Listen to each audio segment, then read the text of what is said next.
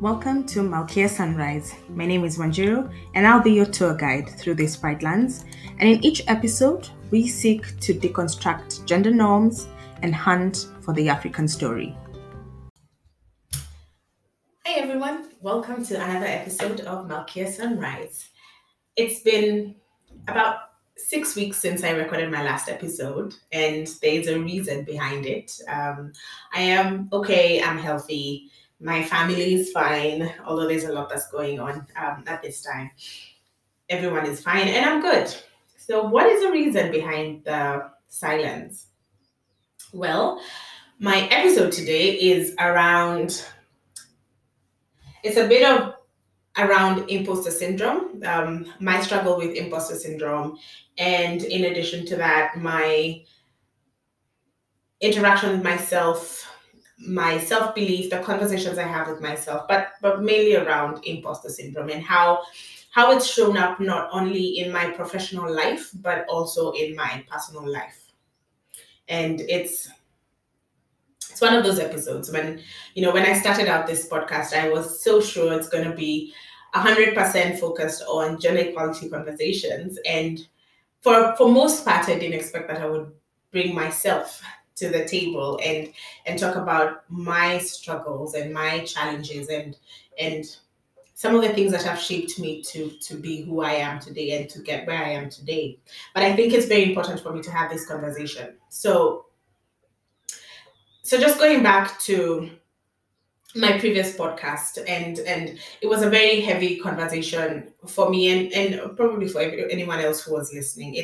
It's a conversation that is not easy to have, but it's a very important conversation to be had. I still strongly believe that we cannot be silent anymore around domestic violence. We have to speak out, and not just domestic violence, but any form of violence and discrimination against women. I strongly believe we cannot be silent anymore. We have to find a way to get our voices out there and heard.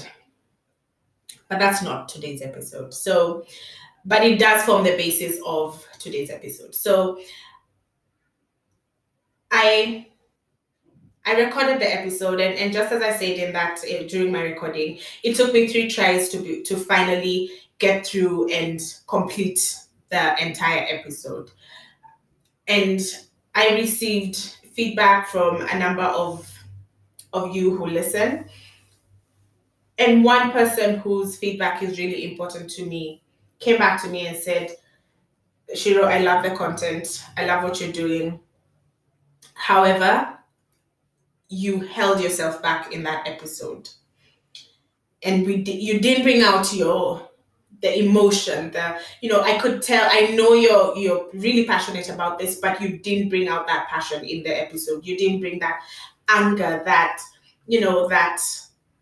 all your emotions. You didn't bring them to the table. You kept holding back, and anytime we thought you're going to bring in the strong emotions you were feeling, you had a pause, and you continued just the same way you are, trying to maintain control of your emotions. And I sat with that conversation. It was very, very good feedback. It was important feedback. I think it's among the best conversations I've had this year, because it sparked something. It sparked a series. Well, it did spark a series, but there's a lot that happened between that conversation, which I had immediately after the recording of my podcast and uploading it, and now a series of events and incidences have happened that almost seem to build on that conversation of bringing myself to the table fully with my emotions, with whatever state of mind I am in, just being present with it and letting it show. And honestly, this is going to be also a difficult episode for me to record, because I have to, for me to be authentic in this conversation, I have to bring myself. And if you know me personally and you know me well enough, I tend to be very transactional. It's not intentional, but when I look at all my interactions, from my friendships from my work, from my acquaintances, any interaction I have, even with my parents and my siblings, a lot of my interactions are very transactional. And not transactional in what's in it for me, but transactional in this is the end goal of this conversation, or this is where we're headed to. So if and to the extent where last year or the year, well, a couple of, I'll say, I think 2 years back. Yeah, let's say 2 years back or so. About 2 years back, when I started trying to be more conscious and more present in my conversations and more present with people, I had lunch with one of my sisters. And when we were having lunch, she said, I think it's time to have this conversation. And she said, for a long time, I have interacted with you as a mother figure instead of as a sibling. That's how transactional I used to get. Where even with my siblings, it's more like, you need to do this, you have to do this, instead of just being there and just hanging and just being present. Yeah.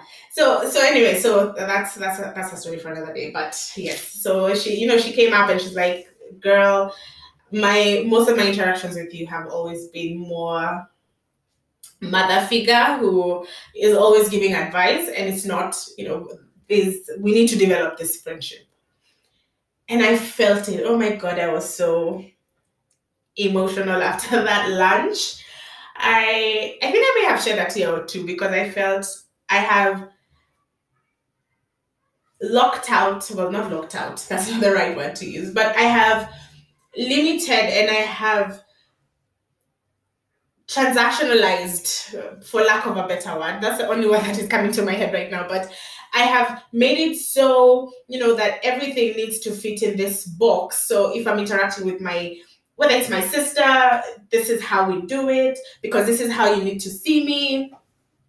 And I wasn't bringing myself to those conversations. And my friends as well. Yes, I'll call you. I'll be like, let's hang out. Let's have a coffee. Let's chat.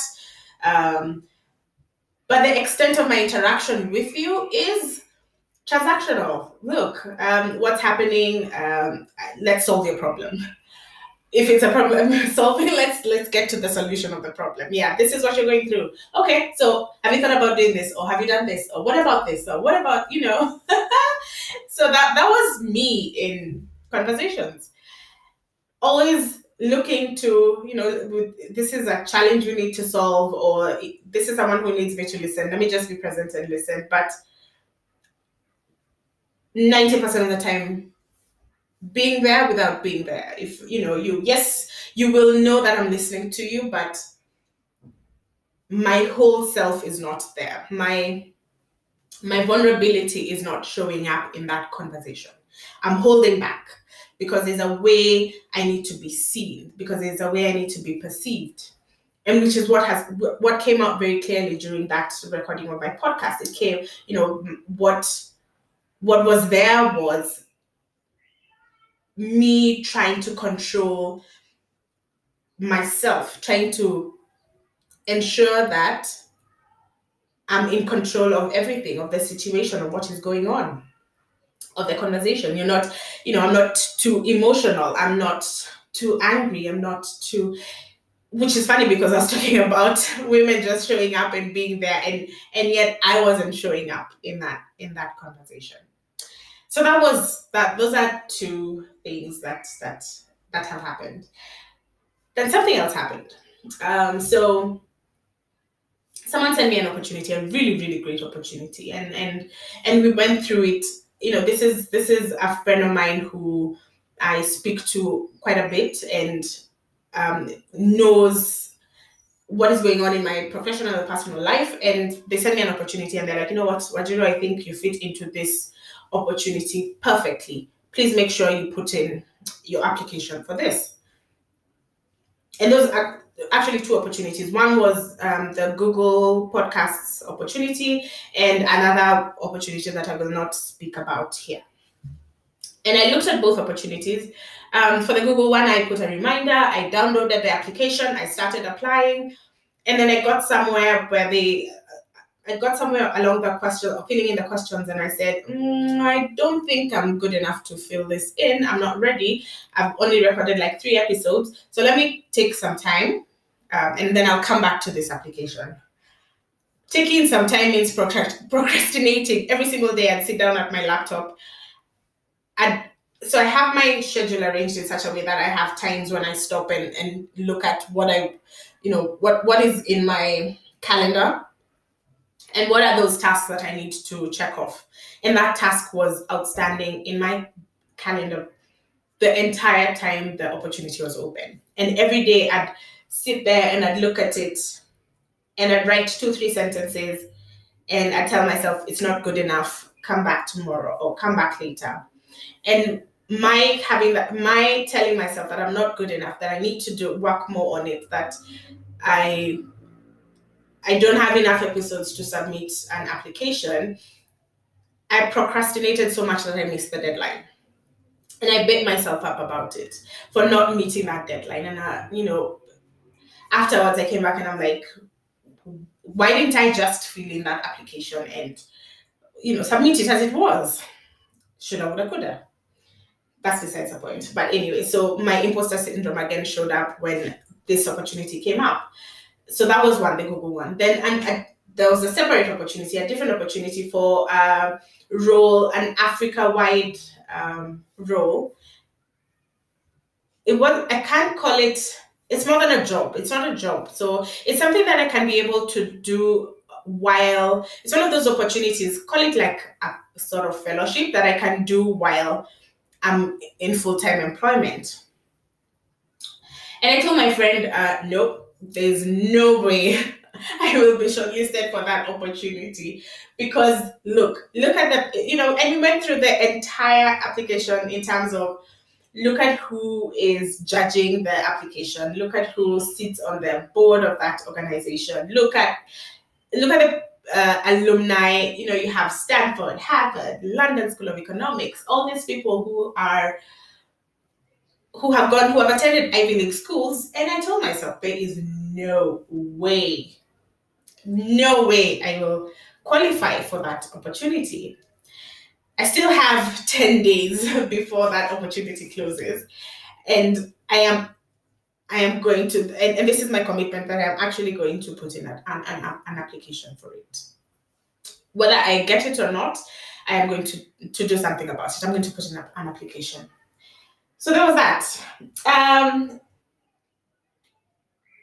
So why am I speaking about my imposters? I mean, why did I feel like I need to speak about it? Well, in addition to, so this is the reason why I brought it to this conversation, and why I've been talking transactional, because that's the last conversation I had before I decided that I'm going to record this podcast. So we are undertaking some activities in the office, and some of the exercises include some form of role playing. And during the role play, so you have yourself and the person who you're role playing with, and then you have an observer. And during my turn in the role play, I did the best I could. And at the end, the observer, when giving back feedback, they said the exact words were, Wajiro, in that 10-15 minutes, I saw 2 different people. One who was very transactional, which is my nature, that I'm very transactional. But when I caught myself halfway being transactional, I immediately switched and tried to bring myself and to be present in that conversation. And she caught it on, and she's like, I saw 2 different people. I saw a very transactional person, and then I saw the real you. You brought yourself into that conversation. And that statement, that someone picking it and just being like, look, this is who you are, and look at how you showed up.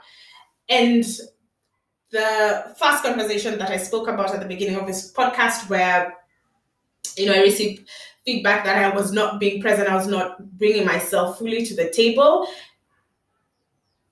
Plus all the opportunities I have let pass because I told myself I'm an imposter. All of it culminated in me saying, look, I think it's about time I talk about it, because when and this is not the first time I've tried to have this conversation around imposter syndrome.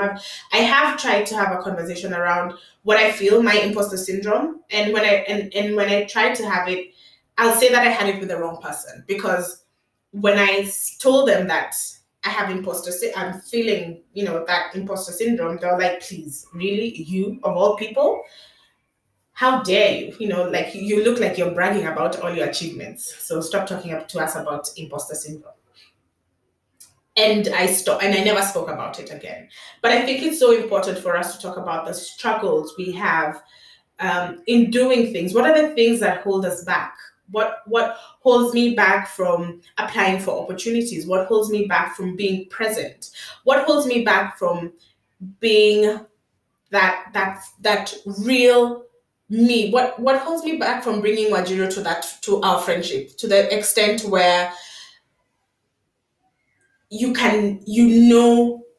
and my vulnerabilities? So I'm not fronting this perfect, nothing bothers her, she doesn't react. And I've heard this from a few of my bosses before, that even in the face of, the world could be breaking, that we could be in the middle of a crisis, and you will never tell that I have a crisis going on, or that there's a crisis in that office, or that there's a catastrophe that has just taken place, because I am calm. I don't bring those emotions. I don't allow the turmoil that is happening inside during a crisis to show on my face, to show physically, to be present with me. I am the epitome of calmness. And then I'll come home when I'm by myself, and all of it will come out. And so what prevents me from just being real, from just being there? So I found,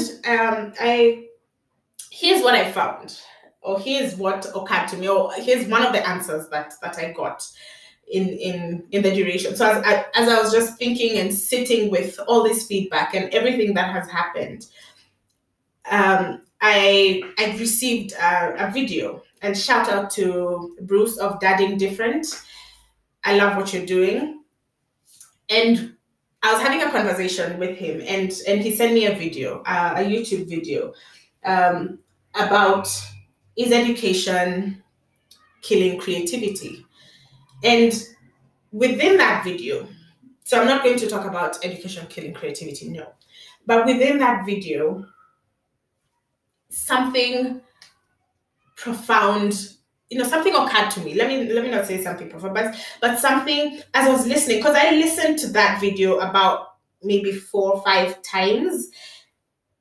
You know how you hear something and you're like, no, let me go back and listen to it again. No, let me go back and listen to it again. So it's a TED Talk by Sir Ken Robinson, and the title is actually "Do Schools Kill Creativity?" Not education. Do schools kill creativity? And within that conversation, Sir Ken talks about mistakes, and he talks about how schools and how the entire education system has made a magnified mistake. So we've gotten to a point where we're so scared of making mistakes. And think about your interactions at work, at home, wherever it is. You're always so scared of making a mistake. If you're driving and you see a cop, the first thing you think about is like, have I made a mistake? Everywhere. If your boss calls you and they're like, I want to see you in my office, the first thing is, what mistake have I made? We're so scared of making mistakes. And for me, it's so true that it shows up everywhere, every single place in my life. It shows up in my work. It shows up in my friendships. It shows up in my life goals, that I set this really ambitious goals, I know where I want to go, and yet I'm so scared of making a mistake that I hold myself back. I procrastinate because I'm like, I don't want to make a mistake, so let me take some time to do a bit more research before I get into that. And I procrastinate, and then I'm late in submitting something, I'm late in meeting the deadline, and then I beat myself about it. And and it becomes a vicious cycle. And it's the same thing even in my friendships. I'm so scared of making a mistake or saying something and making a mistake in that conversation that I hold myself back. I don't bring myself fully into that conversation. I don't bring myself fully into that friendship. I will be seated in a group and there'll be a conversation running, and sometimes I'll just sit back and be quiet because I don't want to make a mistake. I don't want to say the wrong thing. I will be interacting with my siblings and I'll be like, look, I'm the firstborn. I have to be a good example. So I won't say that, or I won't show up like that. I will be the responsible adult. I will hold myself back. And it was like, light bulb. Like, oh my God, this is the basis of my imposter syndrome. I'm so scared of making mistakes that I don't bring myself. So I was so scared. I had my entire episode planned out, but I was so scared of making a mistake in that episode, of saying the wrong thing, of revealing something, or of, I don't know, being judged. Yeah, actually being judged, that I did not bring myself fully into that conversation. I didn't bring myself. I wasn't vulnerable enough. I didn't allow my vulnerability to show. I didn't show up fully. And now I'm trying. I'm making conscious effort to actually make more mistakes. It's going to be a difficult journey, and like I said, this is a journey that started a while back, from when my sister felt that I had broken some barriers enough, because I did realize that a lot of my interactions were very transactional, and so I've been slowly and consciously making effort, and so it's a journey. And I just want to say to anyone who's listening to me, if you're struggling with imposter syndrome, if you're struggling with procrastination, 90% of the time it's our perfectionism, it's my perfectionism, it's your perfectionism showing up as you not wanting, you want everything to be so perfect, just get making mistakes, and it's okay. I think that's the most important part, and that's the message I'm going to leave close this episode with, that it's okay to make mistakes. There's nothing wrong with making mistakes. I didn't say repeat the same mistake over and over again. Learn from your mistakes, but it's okay to make mistakes. So let's make as many mistakes as we can. Let's learn from our mistakes. And let's fight imposter syndrome. I'll talk more about imposter syndrome at another episode. If I'd love to hear from you. How have you tackled imposter syndrome in your life? What have you done to overcome it? And yeah, let's talk, let's chat. But that's me. This is me, being real, and bringing myself to the table. That's all for today. Thanks.